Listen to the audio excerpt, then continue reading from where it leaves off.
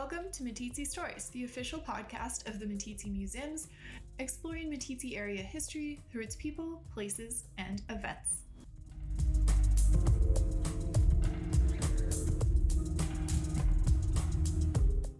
I'm your host, Amy Phillips, the Director of Education and Programs here at the Meeteetse Museums.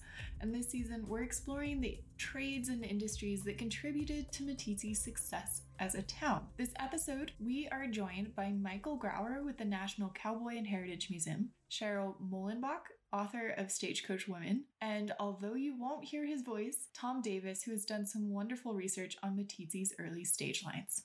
In this episode, as with all Meeteetse Stories episodes, we ask that you ignore any background noise that may have made it past the editing stage. As we speak with experts throughout the nation and throughout the world, it's really hard to make sure that every single clip doesn't have any digital sounds or any sound that was in the background of our panelists or even in our own studio. So please excuse all noises you might hear and enjoy the podcast. Meeteetse is established as a town in 1886. Prior to that, cattle barons and early ranchers settled throughout the Bighorn Basin starting in the late 1870s. At this point in U.S. history, the rate at which people are moving westward increases, and instead of traveling by covered wagon, people are starting to take the railroad. My name is Michael Grauer. I'm the McCaslin Chair of Cowboy Culture and Curator of Cowboy Collections and Western Art at the National Cowboy and Western Heritage Museum in Oklahoma City. Railroads are pretty well across the West by 1880, particularly when the Santa Fe Railway reaches Santa Fe or the vicinity of Santa Fe. So the Transcontinental Railway had already been in place, both across the Central Plains, the Northern Plains by then, and then, of course, the Southern Plains and the Southwest is completed by then, too. But the presumption that everybody was riding a train, I think, is a little bit of a mistake. Likewise, that everyone was going west in a covered wagon is a very common myth amongst families. You know, great-grandma and great-granddad came out here in a covered wagon. Well, probably not. They probably went there by train. So, but it was always a challenge because most people had no experience with the West, and so they were often surprised by what they found. The increase of people moving westward wasn't just because of the Transcontinental Railroad, although that certainly helped. The Homestead Act was signed into law in 1862, and the act allowed male citizens, or those who declared their intent to become citizens of the U.S., to claim federally owned lands in the West. Settlers could choose a 160-acre surveyed section of land, file claim, and then begin improving the land. This looked like plowing fields, putting in irrigation, building houses, barns, ranching, digging wells. And then after 5 years of living on that land, they could then apply for the official deed or title deed of that area.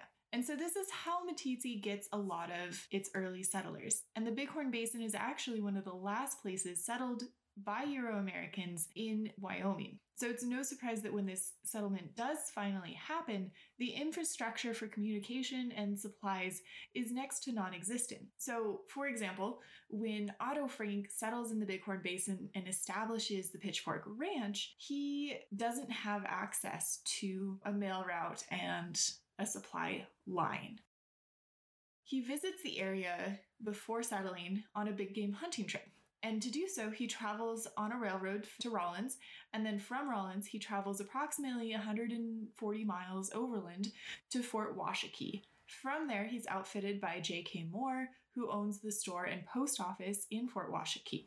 Then Frank and his traveling companions began the journey over the Owl Creek Mountains and into the Bighorn Basin. It's not exactly an easy route. It was about connection because most of these towns sprang up along a transportation route or in association with some new capital activity. So if it's cattle, it's Dodge City that springs up because of capital. If it's an extraction mechanism like minerals, mining, etc., that's where they sprang up. But you also had to be accessible. And so stage lines provided that connectivity to the rest of the world because these places in the West were so isolated. I mean, Cherry Creek that's now Denver. I mean, that was pretty hard to get to. Plus, it was real dangerous out there largely because Native Americans who were pushing back against expansion. But that was a way to be connected to the rest of the world. That was probably the you might say that's like the third level when you have passenger traffic. So initially foot traffic and horse traffic, and then wheeled vehicles, and then stages probably about the third, and then trains. So it was a way to be not so isolated. Josh Dean capitalizes on the lack of a mail route in the basin and establishes one in 1878. He takes the mail from Fort Washakie into the basin over the Owl Creek Mountains and then distributes it to the various early ranches, picking up their mail and taking it back to J.K. Moore's, where it will go overland to Rawlins and then out to wherever its final destination is. Companies would bid on particular routes, like the Overland Mail, the Overland Stage, which is one of the most famous. That was a proposal to the federal government because the government could not afford to operate a stage line. Therefore, they left it to private contractors to come up with the best bid. And that was the other part of that equation was transportation for the military. We presume that the military took care of all of its transportation needs. And that was true up to a certain point, but not really for personnel, particularly officers. Officers rarely traveled with the troops. So they either go by stage or by train often. They were left to private contractors to come up with, oftentimes even the route. They were often not necessarily charged with, but there was an expectation that they would find the most efficient route because the government didn't want to pay them very much. They wanted to get by with the lowest bidder. Private contractors. Routing supplies and mail from Rawlins to Fort Washakie and then into the Bighorn Basin was expensive. Instead of just paying for transportation of supplies or whatever the case may be on a rail line, the early ranchers like Otto Frank had to pay for the cost of freighting those supplies overland, and this additional cost was really pricey. You might be thinking it's a waste of resources when you could just travel to and from Billings. However, the railroad didn't extend to Billings until August of 1882, and when it does make it to Billings, there's two additional challenges, and those are the Yellowstone and Shoshone or Stinking Water rivers, which don't have bridges across them at this point. Otto Frank and his fellow ranchers also see an opportunity when the railroad reaches Billings, and in April of 1883, Otto Frank writes a letter to the Board of Trades in Billings. And he says, "Gentlemen, I address your honorable body in the name of settlers and stock growers of that portion of Sweetwater County, Wyoming, of which Frank is the post office and center. It comprises the country bounded by the Owl Creek Mountains on the south, the Bighorn River on the east, the Stinking River on the north, and the Rocky Mountains on the west. The distance from Billings to Stinking River is 125 miles. To Graybull River is 150 miles. To Gooseberry Creek is 160 miles. To Grass Creek, 175 miles. To Owl Creek is 200 miles. The distance from the Graybull River to Fort Washakie is 125 miles. To Lander, 140 miles. Fort Washakie to Rawlins on the Union Pacific Railroad is 160 miles. Heretofore, we have been getting our supplies from Fort Washakie and Lander. The road to those places is wretched in the extreme, almost impassable. The road from the Stinking River to Billings is very good. South of the Stinking River, the road is not so good and will require some work. Our principal bugbear, however, is Stinking River. The stream is very difficult to ford with wagons on account of the swift current and boulders. A ferry would not be feasible. The only remedy would be to build a bridge across the river. This can very easily be done at no great outlay of money. The stream is not very wide and has high banks, so that the bridge need not be a long one." He goes on to write, "At a meeting of stock growers held at my ranch lately, it was decided to take the matter in hand at once, and to also apply to your honorable body for help. If you do the right thing, our trade, which is hereto gone to other places, will be yours. This trade is by no means a small matter. My ranch alone consumes nearly to the amount of $2,000 or more for groceries, hardware, and etc. I would suggest your honorable body send a competent man out to look over the road. look over the ranches and investigate what probable benefit could accrue to the town of Billings by diverting our trade toward it. This would make Billings the shipping point for all beef cattle raised north of the Owl Creek Mountains, which is heretofore gone to Rawlins, and other shipping points on the Union Pacific Railroad. Captain Belknap, stockrower on the Stinking River, and Colonel Pickett of the well-known explorer and sportsman will be in your town shortly and can give you all the information that you may desire about our part of the country. I beg your honorable body to give this project your careful consideration, and I remain yours very respectfully, Otto Frank. Just 1 month prior to Otto Frank writing that letter, the U.S. Congress actually authorizes a mail route from Billings into northern Wyoming. The proposed route goes from Billings to Pryor Creek, to the Gap, across to Sage Creek, and then on to the Stinking Water River, or as you might know it, the Shoshone River.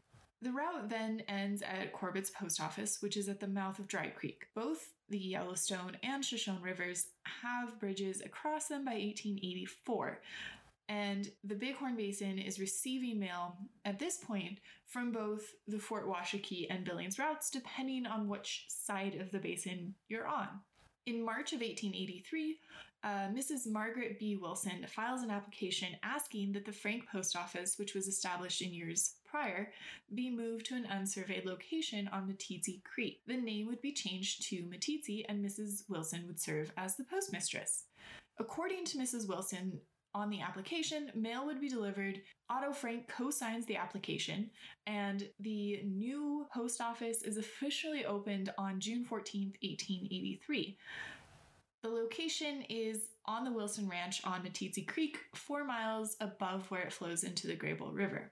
And we have an account of what the early mail route and stage routes from Fort Washakie to Meeteetse were like, courtesy of an 1936 publication of Stories of Early Days in Wyoming, written by a Miss Walker.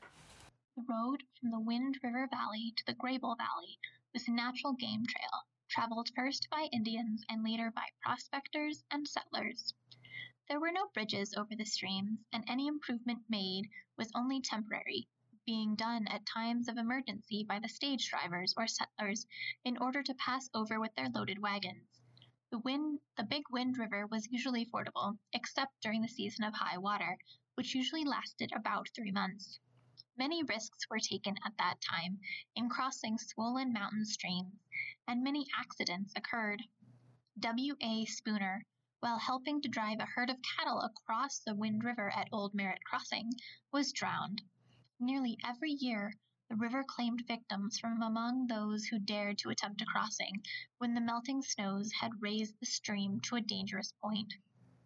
After the building of a ferry by Mr. J. D. Woodruff, the first ferry to be operated on Wind River, the travelers could safely cross during early summer months. This ferry was near Old Merritt's Crossing. Woodruff was a sheep man and built shearing pens nearby.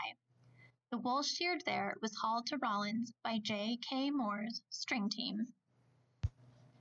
Between Wind River and the Owl Creek Mountains, the road crossed many streams near their source, so the lack of bridges was usually not a serious matter. There were no settlers close, but a mail camp had been established on Muddy Creek at the foot of the mountain. The climb up the southern side of the mountains was difficult. The first fall after the opening of this route in 1884, the mail contractors hired help to build a wagon road to the summit. After several weeks of strenuous labor moving rocks and building dugways, a passable wagon road with many hairpin turns was built to the top. The northern slope was less precipitous, consisting of open parks, timber, and only short, steep inclines in between. At the foot of the mountain was George Pardy's ranch, located on the south fork of Owl Creek. The crossing of the north fork of this creek was a short distance north and about 6 miles east of Pardy's. At that crossing was the ranch of George Smith. From Owl Creek, the road led in a general northwest direction up 21 Creek, then over the divide at the head of Prospect Creek to the head of Little Grass Creek. Then the stage road went down that creek, past its confluence with the main Grass Creek to the LU Ranch. That ranch was established in the early 80s by George Baxter, later governor of the state. From the LU over the ridge to the northwest to Enos Creek, at the mouth of which was the Quarter Circle Y Ranch on Gooseberry, owned by Angus MacDonald. From the quarter circle Y, the road wound up the creek for 5 or 6 miles and then passed over the divide to the head of Iron Creek. It continues down Iron Creek to and across the Graybull River to Meeteetse Creek, on which was the Frank Post Office. That post office, operated by Mrs. Andrew Wilson, was the end of the line. Mr. Wilson, with his wife and daughters, had moved from Ohio in 1881. These were the first white women to make their home in the Bighorn Basin. So the journey is by no means easy. And when Josh Dean resigns from the Fort Washakie to Meeteetse mail route in 1884, so the year after the Meeteetse post office opens, the Graybull Correspondence newspaper publishes that the new mail carriers were having difficulties getting the mail over the Owl Creek Mountains. It doesn't really come as a surprise, not only because of what we've just heard from Miss Walker, but also because stagecoaches and stagecoach driving was not an easy business to be involved in. First of all, remember these routes are not going to be paved. So they're all going to be dirt tracks. There was always the danger of flash flood or bridges getting washed out. There were toll roads and toll bridges all the way across most of the time. People figured out that was a way to make a little money, was to charge a toll. As I mentioned before, your draft animals could get hurt or sick. They just die sometimes, which is hard for us to believe. You'd have a mechanical breakdown. That was also part of it. There was crime that did happen, but rarely. Native people rarely attacked a stagecoach because there really wasn't anything on there that they could use other than the horses or the mules. That's really the only reason they weren't going to rob people. I mean, it was just pointless to kill people unless there was some sort of retaliation. So that's a challenge. Sometimes the driver would get sick or hurt, and then you were stuck because there was nobody there to drive it. The guy who was the guard didn't necessarily know how to drive the team, and that was a specialized occupation. I mean, there's a famous black stagecoach driver, a woman, Stagecoach Mary, and she was known for her rigorous health and robust physique because she could handle this kind of stuff. That wasn't always the case with all these stagecoach drivers. And plus, everybody's trying to make a new life for themselves, and these guys would, let's say, they would customize their resume and say, "Oh yeah, I've been driving stages for 10 years. I know how to do this." Not always the case. So there were all kinds of challenges: weather, of course, road conditions, animals, mechanical breakdown, attacks of some kind or another, crime. And then if a passenger got hurt or sick, you had to get there as fast as you could, but that was always a challenge too. Plus disease, and the other thing is water. Something that's always a challenge in the West is the accessibility of drinkable water. Those road ranches and stage stops, they usually had that, but not always. So it wasn't an easy way to go, easy way to travel. By the mid-1880s, Meeteetse has an established mail route despite its difficulties, and supplies are a lot easier to come by. In an 1885 newspaper advertisement appearing in the Daily Gazette, which is a Billings newspaper, it summarizes the stage lines. Once a week, a stage ran from Billings to Meeteetse, which went through Laurel to Red Lodge to Dilworth before passing through Corbett and then finally arriving in Meeteetse. And this is important because at this point, a stage is crucial for attracting families. Instead of just bachelors, coming to the area to ranch, they're really bringing with them their families. You have the opportunity to establish towns. So without these early routes, Meeteetse wouldn't have attracted the same kinds of people. People like Mrs. Andrew Wilson were definitely outliers in that they were a little bit more enterprising than other women. Mrs. Wilson and her daughters are the first white women to make their home in the basin. So it's really important to have a stage line, but traveling on these stage lines is not pleasurable by any means. On a stagecoach, you had to plan. You had to be prepared. It was dirty, it was hot, or it was freezing cold. It was not comfortable. I mean, you're in a coach for nonstop. I mean, you didn't stop and stay over at the Holiday Inn. You stayed in it. And if you got any sleep at all, you were lucky. So when you got to your destination, you were hungry, you were dirty, you were exhausted. But it got you where you were going, and people kind of accepted it. But that doesn't mean there wasn't some grousing along the way. It was not a comfortable way to go. We've romanticized it. I mean, look at the famous John Wayne film Stagecoach. And Hollywood does as much to distort things as anyone. Western fiction does as much as anything to distort. It took a particular kind of person that was tough enough to travel by stagecoach. So I think that's important. Because the rates were fairly reasonable, you had across demographics, you had a pretty broad spectrum. And there wasn't like you would on a steamship back in the day where the primary cabins are up towards the top and steerage is where the lower cost. Everybody got the same seat. So stagecoach traffic or carriage was relatively reasonable. So there was really not much breakdown there. Unfortunately, most of these people are going to be white people. The drivers sometimes were Hispanic, sometimes black, and also the guards. But the passengers were almost exclusively white. It should be noted at this point that although traveling is difficult, many of the early ranch owners did so frequently, and they had the money to do so. Otto Frank, William Pickett, A.A. Anderson, and others, the Tewksbury's, for example, frequently travel back to the East Coast during the winter and then return when the weather is a lot nicer. So at this point, you might be wondering if I could just get to the point.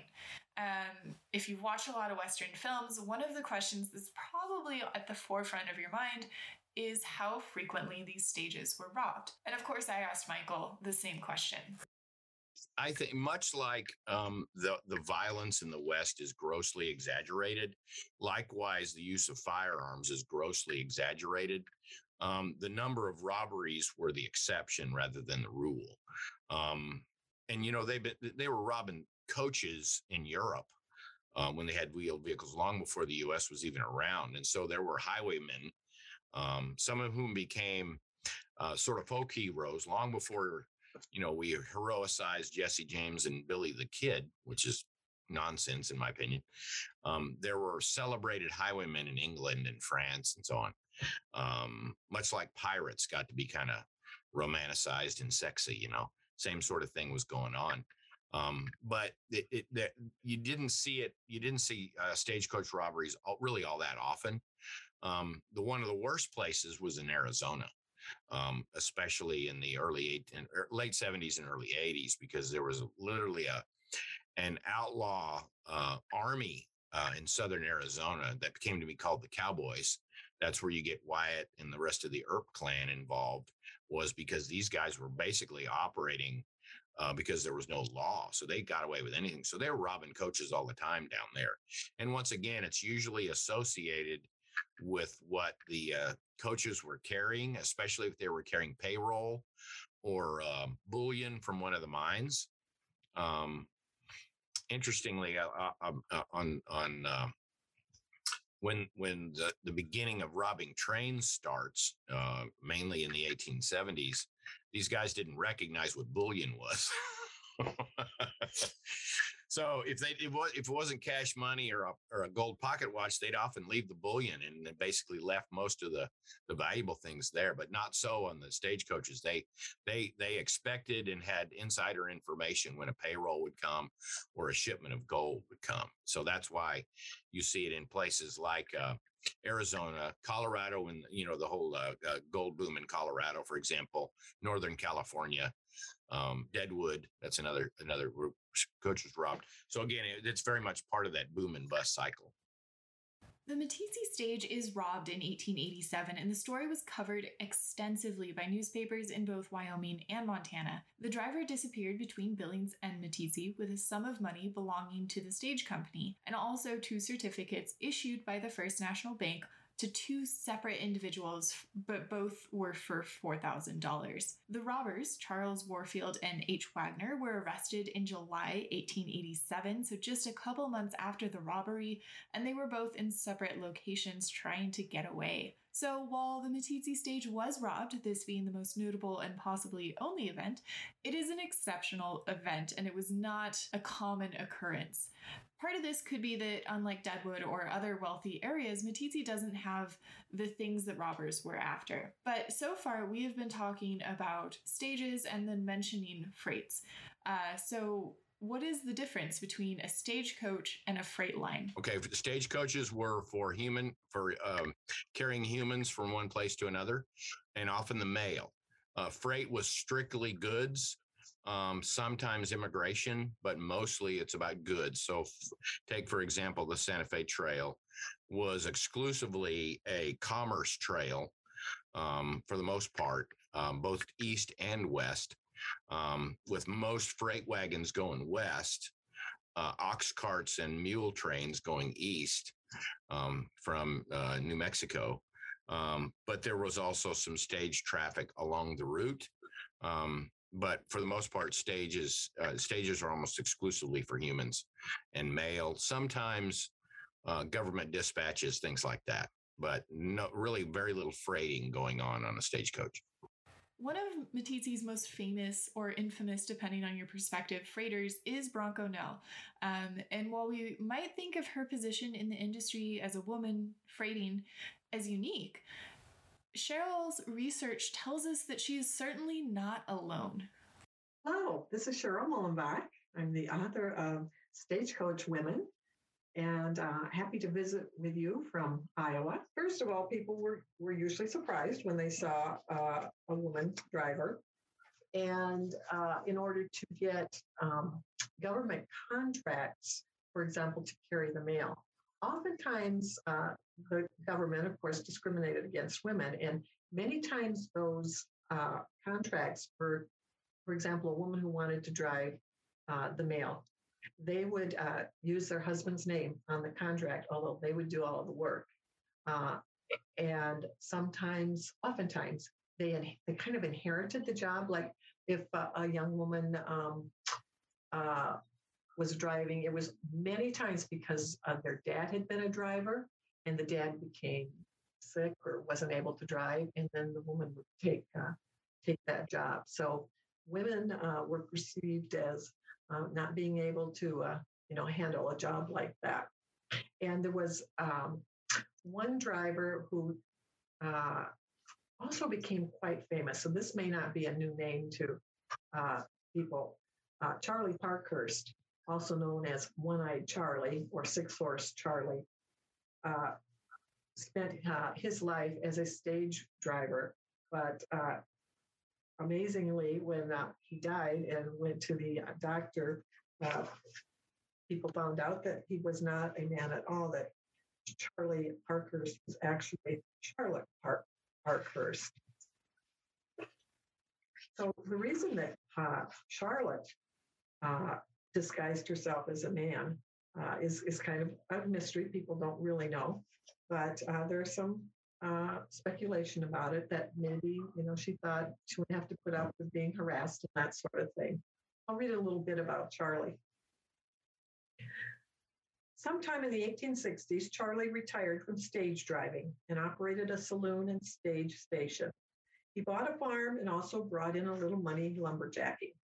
Rheumatism began to take a toll on the body that had bounced and jostled over thousands of miles during 30 years of exposure to all kinds of weather. Mouth cancer brought an end to Charlie's life. The tough old Jehu is what they called stage drivers. The tough old Jehu drew his final breath during the last days of 1879. It was as his body was being prepared for burial that Charlie's lifelong secret was revealed and announced to the world. Charlie Parkhurst was a woman. Charlie Parkhurst, also known as Charlotte Parkhurst, daughter of Ebenezer and Mary Morehouse Parkhurst, was born in New Hampshire, but after the death of her mother, she was placed in an orphanage. At a very young age, she may have understood the advantages of making her way in the world as a male, donning boys' clothes to slip undetected out of the orphanage. It's possible that Charlotte never revealed her gender to anyone again.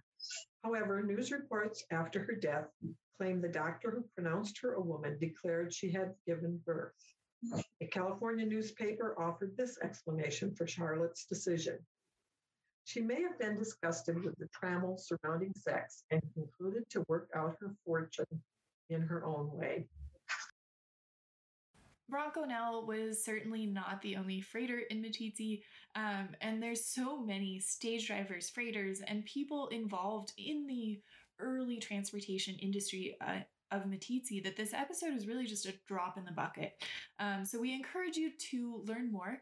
We encourage you to start with Tom Davis's essays, for which a lot of the things that you've heard come from. And these essays can be found at the Meeteetse Museum's archives. We will also be having, some blog posts about this up on our website. And we also encourage you that if you're really interested in this, reach out and start a research project. We love to have volunteers that can look into these things that are of specific interest to them. So that's it for me. Thank you for joining us on this episode of Meeteetse Stories. Please rate and review the podcast wherever you listen, and we will see you next time.